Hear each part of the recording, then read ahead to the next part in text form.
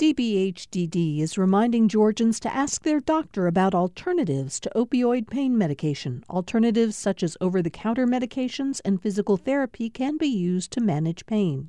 More information at opioidresponse.info. Thanks for listening to the Political Rewind podcast. Be sure to like and follow us and rate us on Apple, Spotify, or wherever you get your podcasts.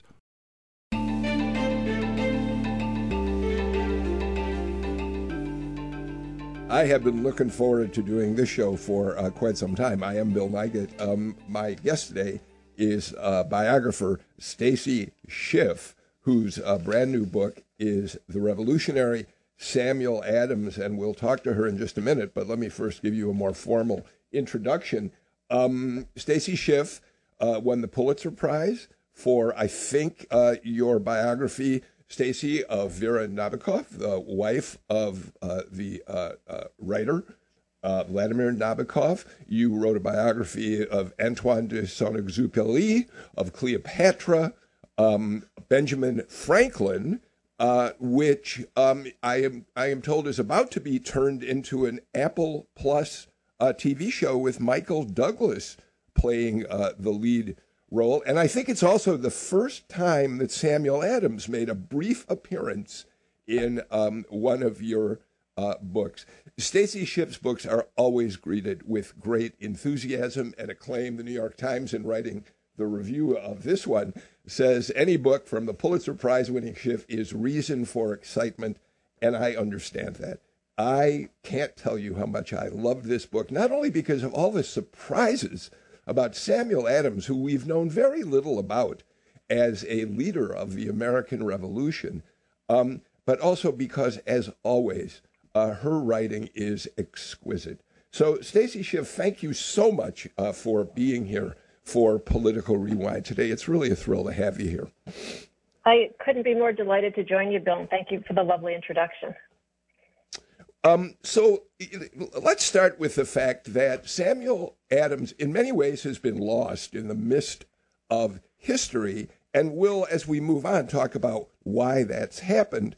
But especially before the Revolutionary War, he was in many ways considered the most important force in rallying Americans, the colonists, to want to push for their independence. Thomas Jefferson said that if there was any leader of the revolution, Samuel Adams was the man. His cousin, second cousin, I think, John Adams, thought him to be the most sagacious of politicians. And yet, until your biography, we've known very little about Samuel Adams. So let's talk about him in the context of where he came from and when he became such an important force in the revolution. You point out to us the early years of his life, he was pretty much of a failure. Yeah, I don't know why, but I find that highly endearing, that here is a young man from an affluent family. He grows up in a very beautiful house overlooking Boston Harbor and earns not one but 2 degrees at Harvard, and then pretty much squanders the next couple of years. He's really kind of unable to hold a job. And from the few details we have, the reason for that seems to be that he is utterly obsessed with politics and with ideas. We know that he very briefly holds down a job in an accounting firm, a job for which his father probably arranged. And the head of the firm was a very popular Bostonian, essentially says he's a very capable young man, but his mind was not on his ledgers, his mind was on ideas, and promptly fires him. So for those first, for that first real decade or so after he graduates, he's pretty aimless, and he really doesn't come to prominence until the Sugar and Stamp Acts in the early 1760s. You quote someone from that time period as saying, and you'll fill out the quote for me, he read for the ministry, he read theology but did not become a minister. He read for the law but did not become a lawyer. And there's one more to that series. I don't happen to recall it off the top of my head. Yeah, I feel like that's the great thundercloud of a sentence, which is Samuel Adams' early years all tied up together, basically a failure on every front. He's briefly a Boston tax collector, fails at that too, runs up a tremendous debt, opens a business, fails at that, inherits a bit of money from his father, squanders that, But for all of these things is, as we know from his later activities, quite beloved for Bostonians. And some of the failed tax collecting may have contributed to that. There's nothing like an indulgent tax collector to be a popular tax collector. Yeah, he was given that job by the Crown. And of course, what people may not realize is that he was, not only was he responsible for collecting taxes, but he was responsible for the debt in any taxes he didn't collect, which just made his life even more difficult, right? It was a very strange system. It was a job no one wanted, and in fact, people often paid the fine rather than serve as tax collector because it was such an unpopular position. And he probably does take it at that point. He has two small children, and he does desperately need some source of revenue. And the way it worked was that you got a premium on the monies you collected, so you made a little bit of money. But yes, indeed, if you failed to collect the monies that were due, you were responsible for those debts. And he runs up a spectacular sum. I mean, it's easily twice as much as the next most delinquent collector. And for much of these next years, when in fact British taxation is much in question, he is defending himself. He's begging the town to grant him extension after extension to make good on his debt to the town, which in fact he never repays. Yeah. So I'd love to put his life in Boston in the context of what was happening in Boston in the 1740s, 50s, 60s. And I think as I read your book, one of the questions I had was, what the heck was in the drinking water in Boston, Stacey? There were no other colonies at that point that were as active and energized in fighting the way in which the British were dominating life as Boston. And in your book, it seems like every week there's some group that gathers to have a protest about something or other that's happening with the British. It really was the center of revolutionary fervor. Those hot-headed New Englanders is what you're trying to say, right? Yes, and it becomes really an issue. I'll answer your question in a sec. It becomes an issue as the New Englanders travel to the First Continental Congress, and they're warned increasingly as they head through the Middle Atlantic states of the fact that they have this reputation as being basically hot-headed fanatics. You could write it down. It's been written down to any number of things. Obviously, Puritanism plays a role here. There is a sense that if a church can exist without a bishop, then a government can exist without a king. I mean, there's clearly, especially in Adams's work, a great deal of piety shining through. It's a sort of a watermark on everything he writes. And there's some of that in this sort of steely, independent New England spirit. The Harvard College Library has been blamed for much of this. These are people who are steeped these years in John Locke, and will soon be reading Rousseau and Hume, and those are certainly thinkers who lead them down the road where they're headed.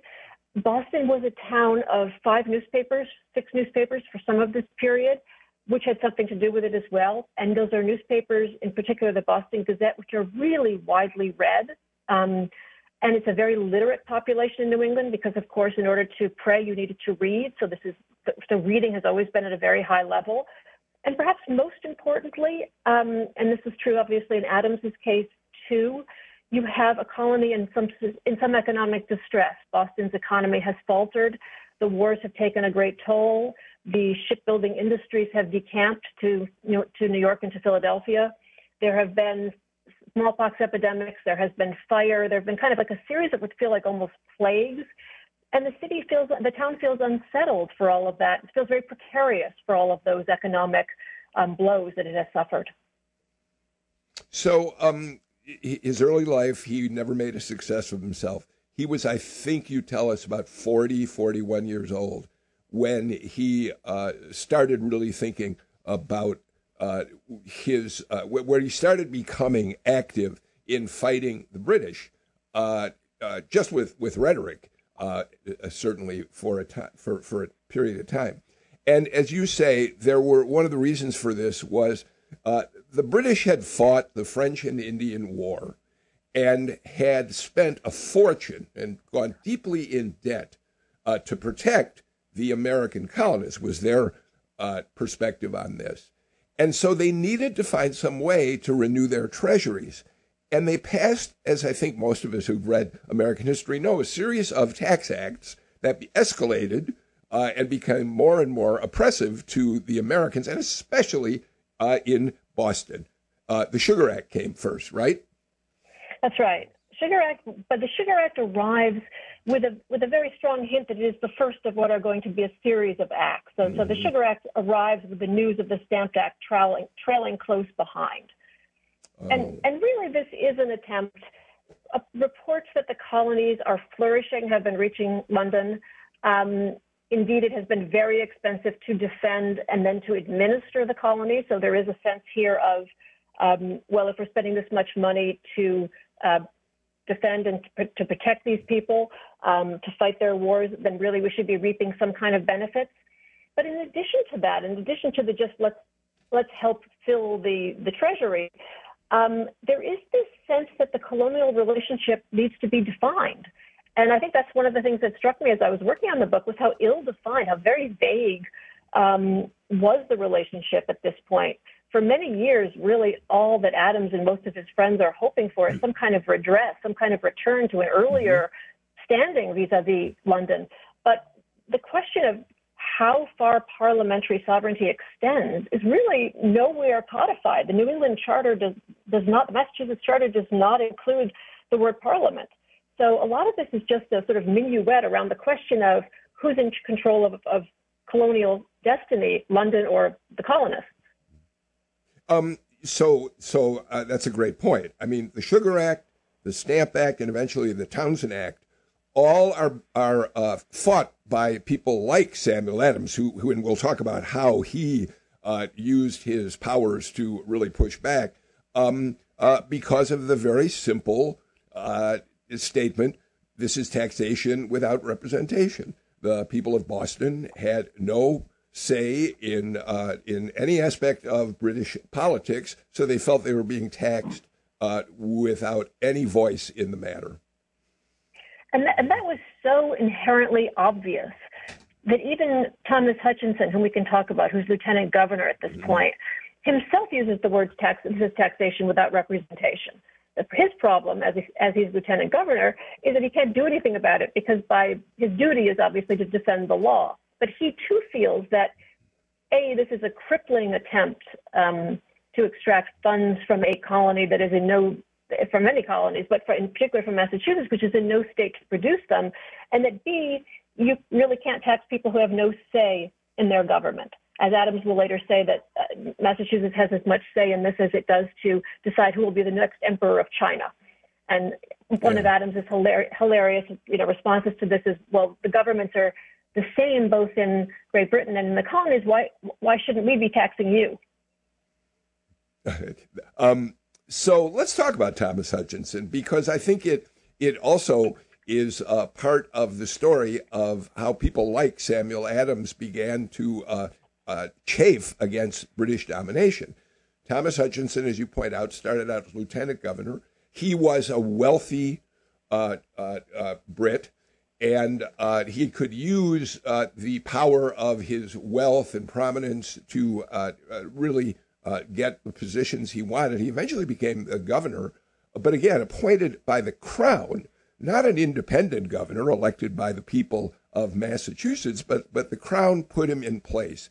And although Samuel Adams, I think I'm right in saying, they tried to have a fairly decent relationship for some time, eventually Thomas Hutchinson believes that Samuel Adams, and again, we'll talk about why in a few minutes, Thomas Hutchinson ends up believing that Samuel Adams is one of just a very few rabble-rousers who, if the crown could get rid of them, there would be peace again between the British people and the colonists.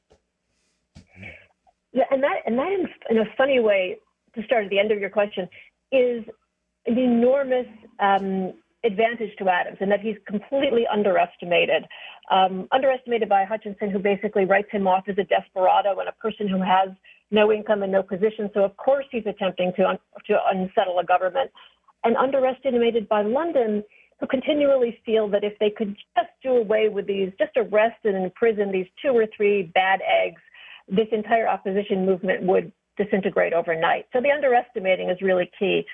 Thomas Hutchinson and Adams would seem to have the world in common. They're both fifth-generation sons of prominent families. They have the same education, and they come to these issues from completely different vantage points, which is as we see today, often the case, obviously, but it's kind of fascinating to watch them part ways.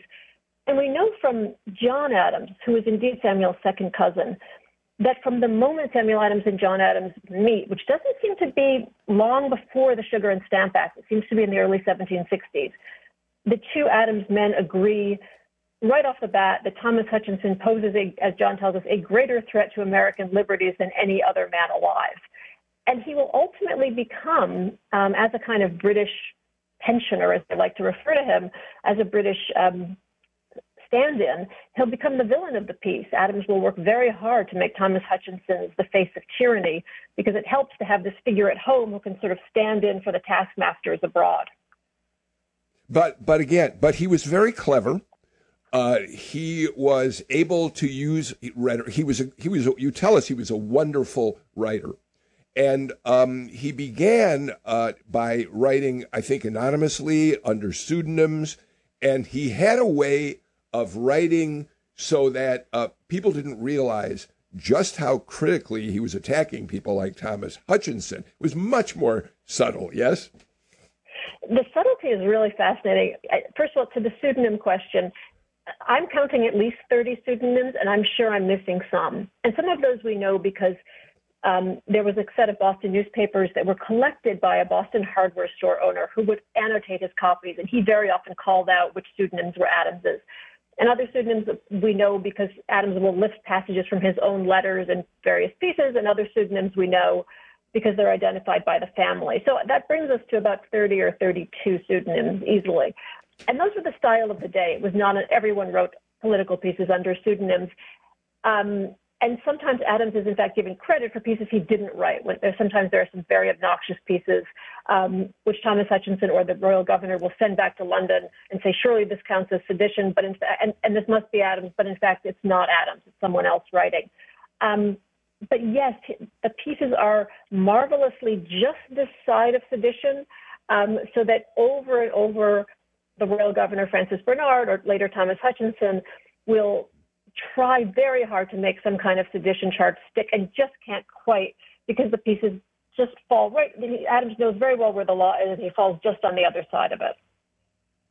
So I want to talk about the difficulty that you, as a researcher and biographer, had in writing the biography of Samuel Adams. You mentioned the hardware store owner with all the annotated copies, which was crucial to you because one of the reasons we know very little in specific detail about Samuel Adams today is he didn't want us to know about him.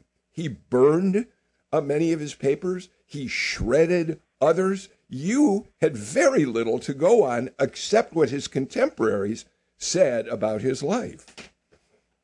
Well, there is a cache of Samuel Adams papers at the New York Public Library. So I did have something of the life. We know that there are huge parts that are missing because we know we have this fabulous, although heartbreaking account of John Adams's where he's sitting in Samuel Adams's rooms in Philadelphia during the Continental Congress, watching Samuel feed his papers to the fire. And when John says to his cousin, "Don't you think you're perhaps overreacting just a little?" Samuel replies that he doesn't want their Confederates to be in any way in danger because of his negligence. So he's really, this is the no fingerprint school of revolution here. So he needs to be destroying these papers. And also while he's in Philadelphia, a well-wisher will stop by his house and cart away a lot of his papers so that they can't be taken by the British officers in town. So again, we don't have those papers either. So yes, we're missing huge pieces of material here. But we do have, and what helps to fill in the picture, in addition to the newspaper accounts and in addition to Adams's existing papers, are these this wealth of correspondence which Crown officers are sending back to London, often sputtering about this nuisance Samuel Adams, the most wanted man in America, that Machiavelli of chaos, this nefarious individual, and then describing in vivid detail everything, of course, that Adams never describes for us, because first of all, he doesn't tend to claim credit for things. And secondly, he is, these are dangerous activities. When you're fomenting revolution, you don't advertise as much. So we have a much better sense of his activities from his enemies than we do, in fact, from him. Yeah, for those who haven't read your book, I certainly don't want to create the impression that a lot of what you wrote was made up out of whole cloth. It's very well documented. But I think there are certain papers that you wish you could have found. There are a couple of examples of things that you were like just aching to get a hold of. What's an example of that? I guess there would be two examples there. The book opens with Paul Revere's ride because I think most of us never stopped to think, where was Paul Revere actually headed that April evening as he galloped frantically west? And the answer is he's heading to warn Samuel Adams and John Hancock that they're about to be arrested or imprisoned. And the very fact that we think we all can see Paul Revere getting on his horse, but we never think, where is he going, made me realize that that was the opening of the book. But we don't know Adams's reaction to that. Paul Revere knocks on the door. He tells them what's happening. Slowly, Adams and Hancock will retreat. I would so love Adams's reaction to that news. And the other question, obviously, is we can talk about this, he's very complicit in the Boston Tea Party, which at the time was not a tea party, but the destruction of the East India Company tea. To what level to what level did he mastermind this operation, or was this really a joint effort? So let's talk a little bit about his style. You tell us, we know about his newspaper writing. He himself started 2 newspapers so that he could help stir up the anger, the resentment of fellow colonists. But he was not hesitant to make some story, to, let's say at the very least, exaggerate stories. For instance, the Boston Massacre, 5 people were killed. Adams turned it into a much more significant event than I think it's fair to say it really was. And he extended it out, you tell us. There was an annual remembrance of the Boston Massacre. He wrote about it continually. Talk about that part of who he was. I think that's probably the best example of his sort of showmanship in terms of the propaganda. I'm not sure that 5 people being killed qualifies as a massacre, but he seems convinced of that fact. So he seems to have lent it its name. He then tries very hard for the trial of the British soldiers who have fired that evening. He tries very hard to make sure that trial happens right away while tempers are still flaring in Boston. And in fact, he will fail at that. Thomas Hutchinson will outwit him, and the trial doesn't take place until the fall. It does seem to be Samuel Adams's work that John Adams defends the soldiers. There were reasons for that as well. But after John has successfully defended the soldiers, all but 2 of whom were exonerated, nothing stopped Samuel Adams for, over the course of 6 months, relitigating the entire trial in the paper, so that although the soldiers have been found innocent, he's determined that they are completely guilty. The jury couldn't have understood what they were doing because the jury did not consist of Bostonians, and he essentially manages to just change the perspective completely on the case. And then he does that annually with something that we've forgotten today, which was a massacre oration, which was this very lachrymose speech delivered on the anniversary of the massacre. And it doesn't stop. It goes all the way up to the years when we begin to, it gets consumed by July 4th, essentially, but it is a Boston holiday until then. And it is a moment when the entire town comes together and relives this horrible, tragic evening, but told always in very sensationalistic, overstated, rather lurid detail. There's always a reference to orphans, but in fact, none of the victims left children. So it's very overblown. And it is an occasion, as John Adams tells us, for the most promising young political figure to come to prominence. Samuel Adams clearly recruits these people for the occasion. And the massacre oration is itself published, and as we also are told, is never read in town without a dry eye. So he really keeps this phantom of British oppression very much alive, and very much in a very granular way for years after the massacre. When did British troops finally arrive in Boston in some numbers and give Samuel Adams more reason to stir up the anger and resentment of the colonists? That's in October of 1768, when, because of a lot of the street violence and the destruction of Thomas Hutchinson's house, the royal governor finally manages to get what he's long hoped for but been afraid to ask for, which is 2 regiments in Boston.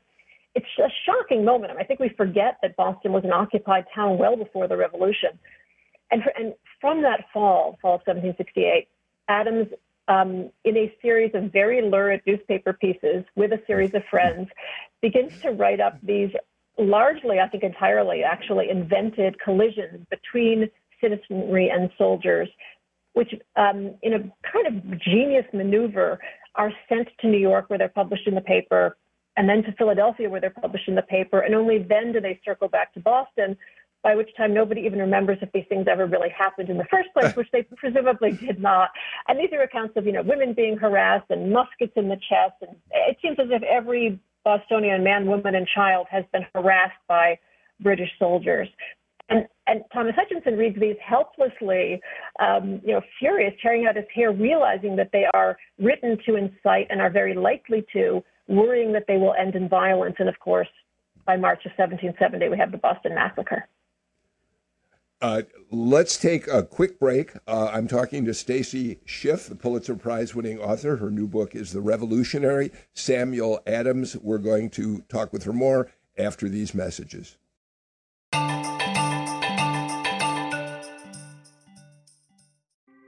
Thanks for listening to Political Rewind. If you like this show, you'll also like Georgia Today.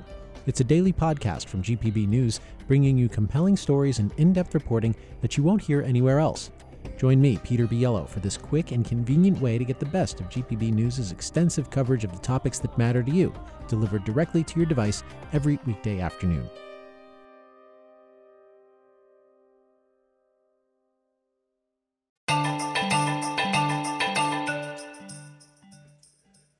My guest on Political Rewind today is Stacy Schiff, whose book, The Revolutionary, Samuel Adams, it's a revelation about the life of a founding father who we know so little about today. Stacy, if you don't mind, do you mind if I read just a paragraph of your words? And the reason I'd like to do this is, as I said when we introduced the show, one of the things about you is your writing is always gorgeous. And you mentioned in the last segment that you decided the book needed to start with the ride of Paul Revere. As you point out, very few of us had any idea that where the British were going was to arrest Samuel Adams and John Hancock. And this is how you describe the beginning of the Paul Revere ride. A glimmer, a gleam, the hurry of hoofs. A sturdy, square-jawed man speeds through the night with an urgent message on a borrowed horse. His topcoat flaps behind him, a bright moon hangs overhead. Within days he will know he has participated in some kind of history, though he will hesitate to attach his name to it for decades, and is never to know that his own account will be obliterated, the adrenaline alone enduring, by verse leaving him trapped in tetrameter, a mythic figure eternally jouncing his way toward Lexington. That is such propulsive, vivid writing. I just wanted to share that, Stacy, with our listeners, because you brought that alive in such a wonderful way.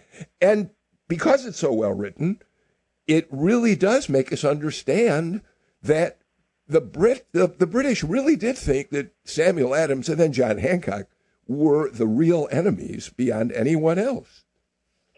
And I think if you normally thought, okay, who was the most wanted man in America during the Revolution?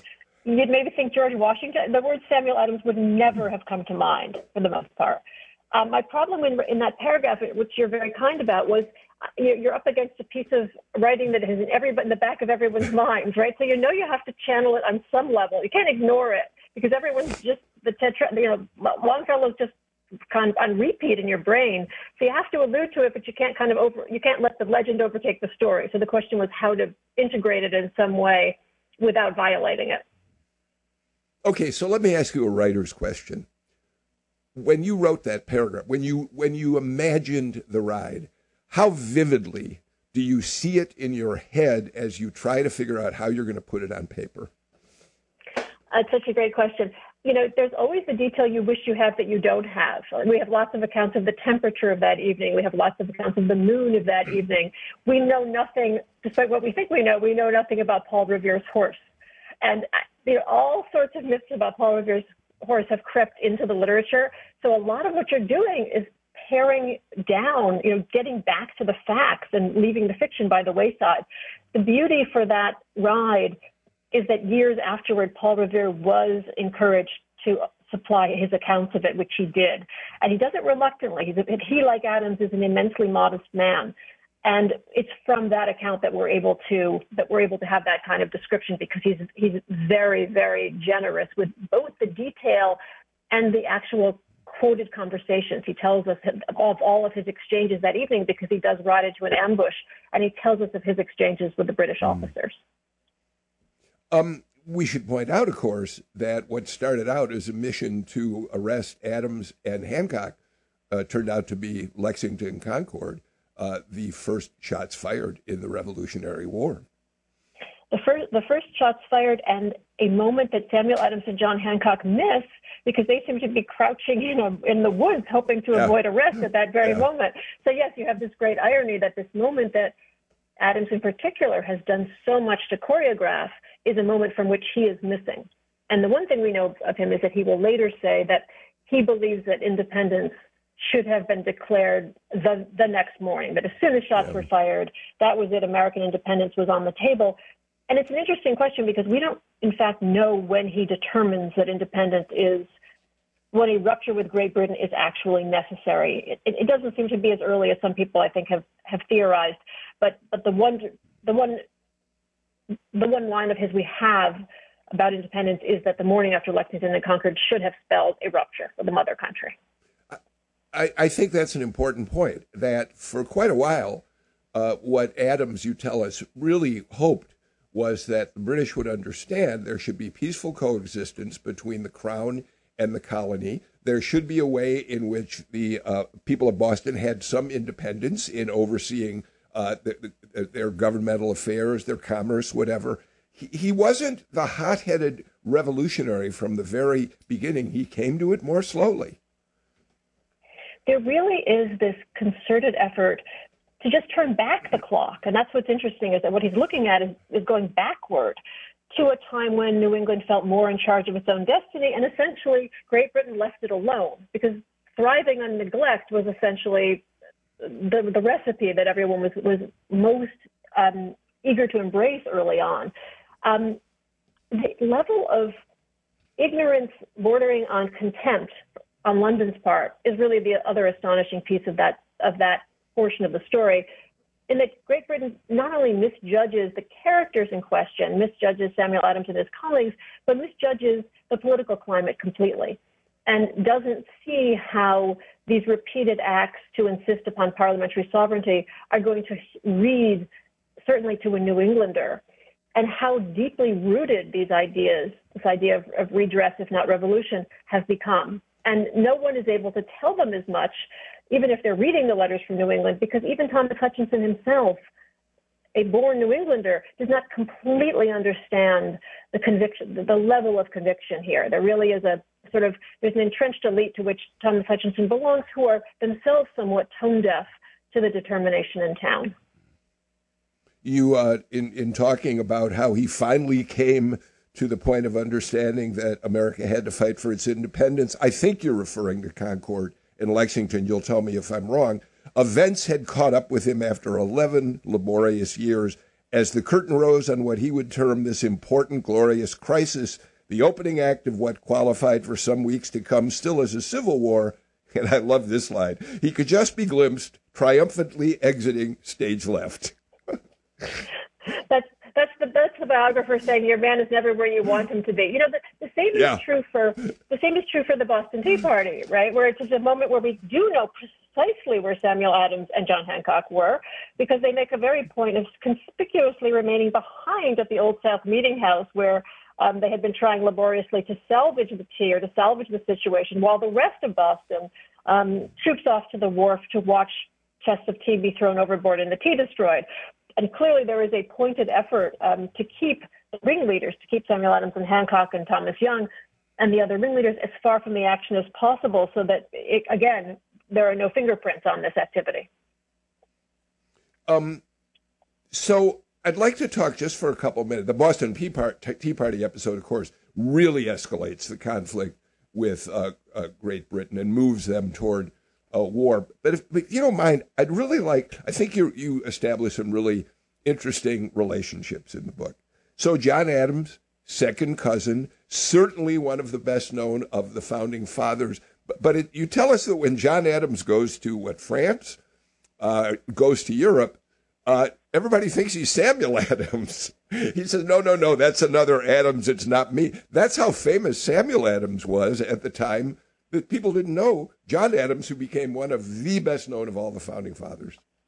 It's a complete reversal. I mean, the other piece of that that's funny is that John Adams is really the country mouse. He grows up in this farmer's cottage in Braintree, whereas Samuel Adams grows up in a much more sophisticated milieu in Boston. But yes, even when Thomas Hutchinson finally leaves America after the destruction of the tea, he gets to London in early 1774. He's whisked off immediately to see King George. And he has to explain as well that there's not one but two Adams men. And that the one who's really the troublesome creature, the chief instigator here, the person, as he says, who was the first to make a bid for independence, is Samuel Adams, not John.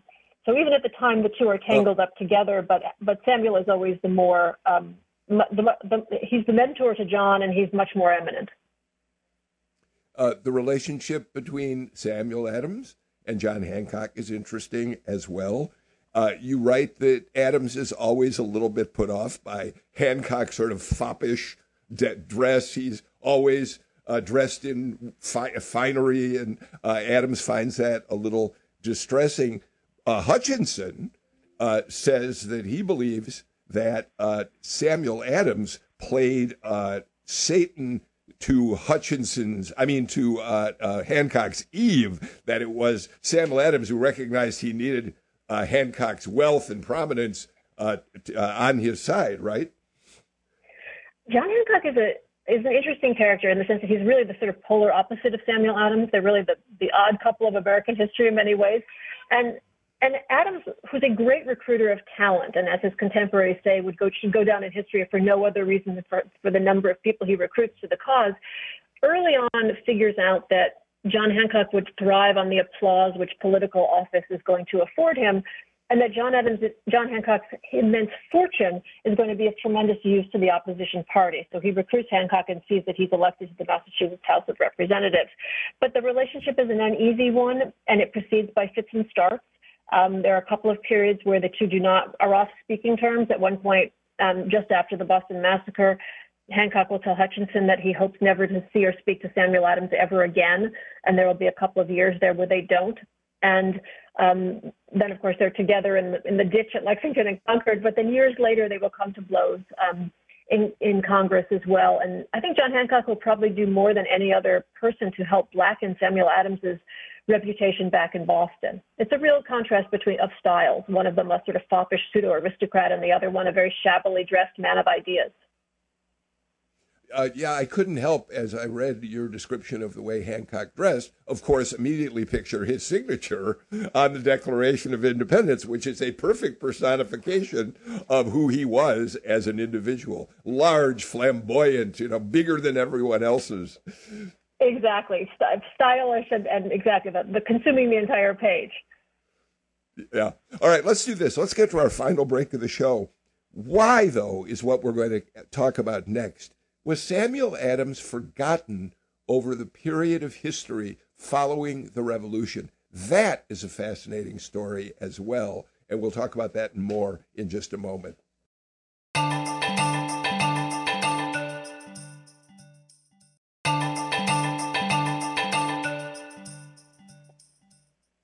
My special guest on today's Political Rewind is Stacy Schiff. By the way, I apologize if I sound hoarse. I am, but I'm going to get through the show. The book is The Revolutionary, Samuel Adams. And by the way, if listening to the show, you realize you really want to read it, which I highly recommend, wherever you are in the state or beyond, if you can find it at an independent bookstore, we always try to suggest you buy your books that way.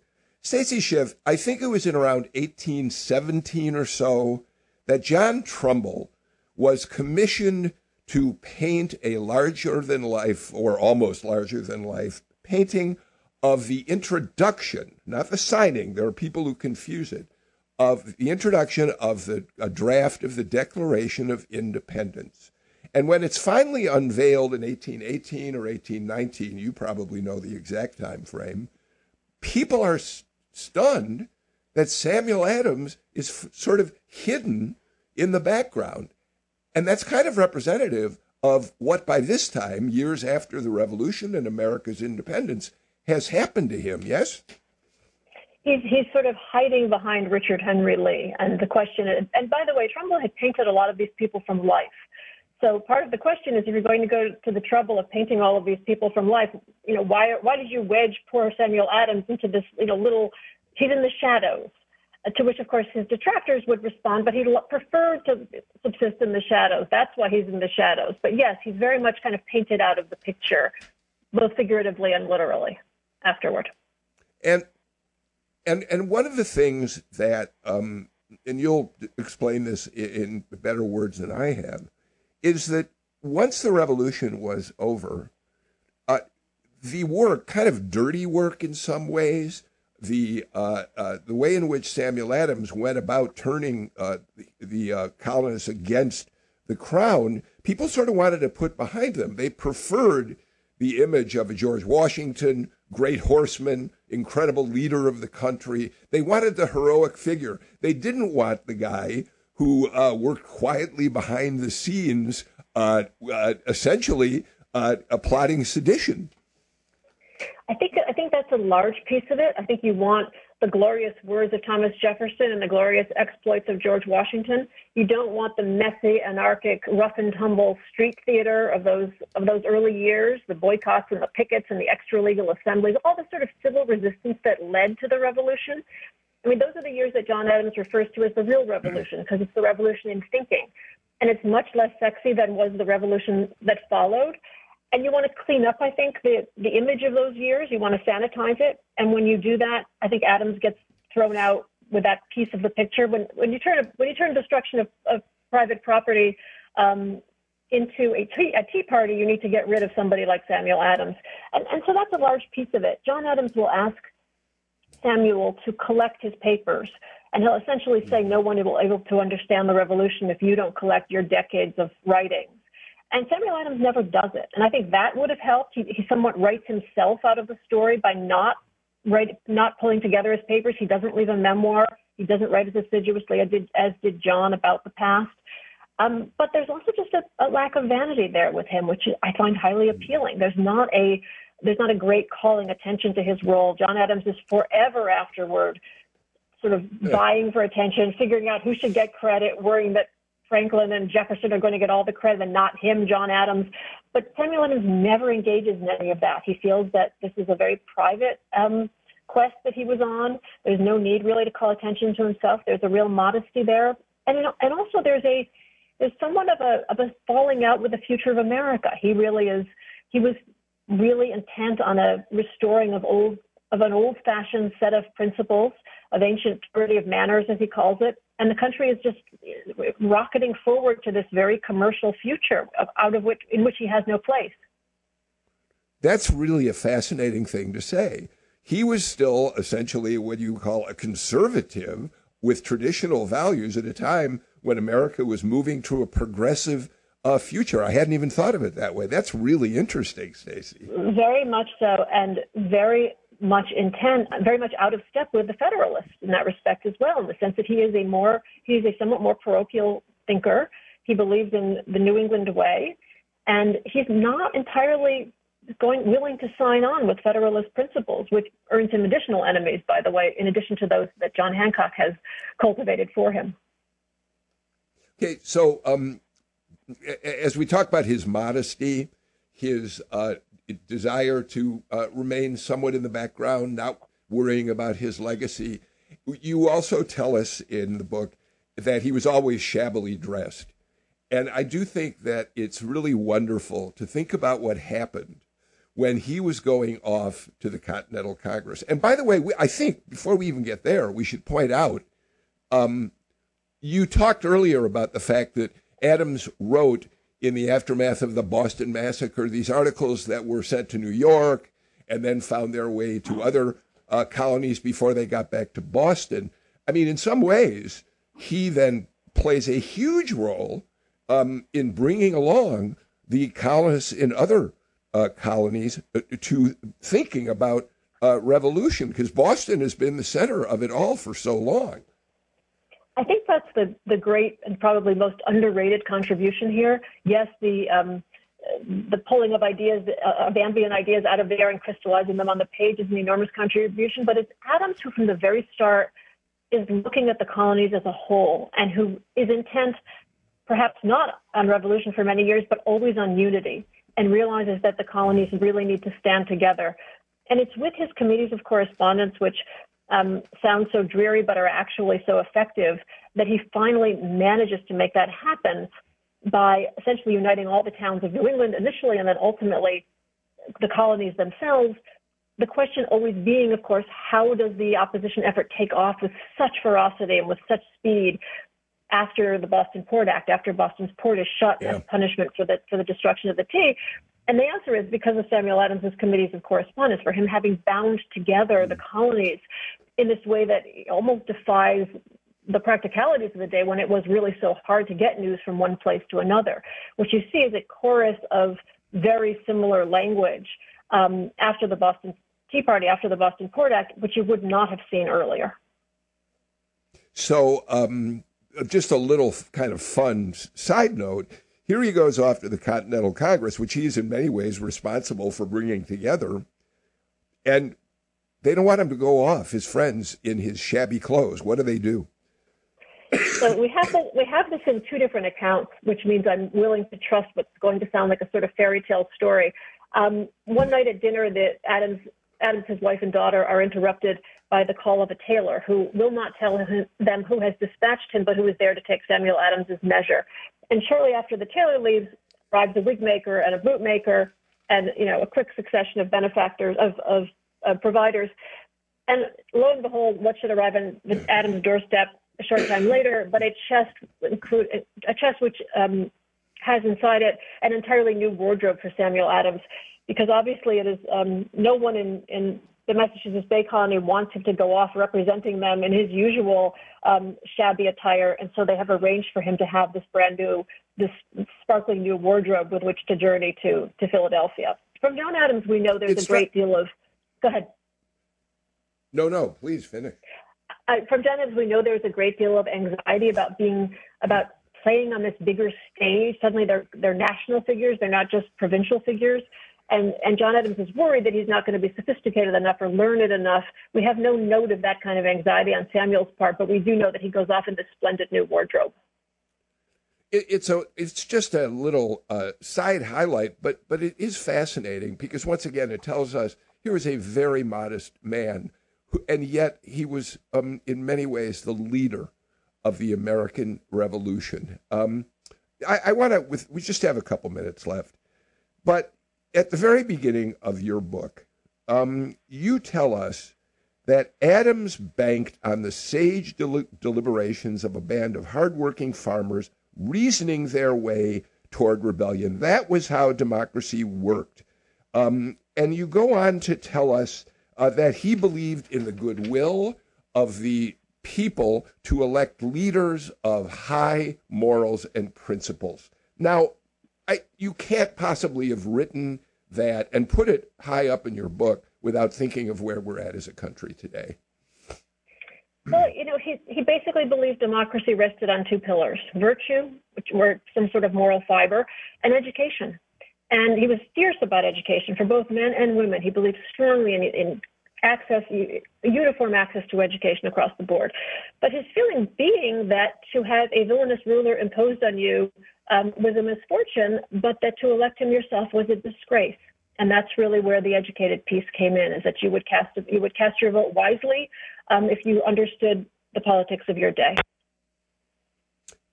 Stacy Schiff, we really are just about out of time. I think your book, The Revolutionary, Samuel Adams, is thrilling, and it really does remind us of what an extraordinary band of leaders the Founding Fathers were. The story of America is wonderful in almost any way you look at it, isn't it? Incredibly inspiriting. Yes. Well, Stacy Schiff, thank you so much. I've really enjoyed having you here today. Take care and stay healthy. You too, Bill. Even with the hoarse voice, you're marvelous. Thank you. Yeah. Oh, well, that's nice of you. We are just about out of time. I wanted you to know that, give you just a little heads up. We're going to do live shows through Thursday. Friday, we're going to do my annual reading of Truman Capote's A Christmas Memory, which we've done every year for 9 years, and which it's a beautiful, beautiful story if you haven't heard it. And at the end of that show, my wife, the writer Janine Schaefer, does her story, Christmas Tree Envy, about being a 5-year-old girl who wishes, despite the fact she's Jewish, she could have a Christmas tree. That's Friday. And then throughout next week, we're going to bring you the best of our shows over the past 8 years, really. Some are political rewinds, some from the show Two-Way Street. We'll be talking to the great singer-songwriter Jimmy Webb. We'll be talking to the former president of CNN and LBJ advisor Tom Johnson and others. So that's all coming up on Political Rewind, but we will be back with a brand new show live tomorrow. Until then, I'm Bill Nigut. Take care and stay healthy, everybody.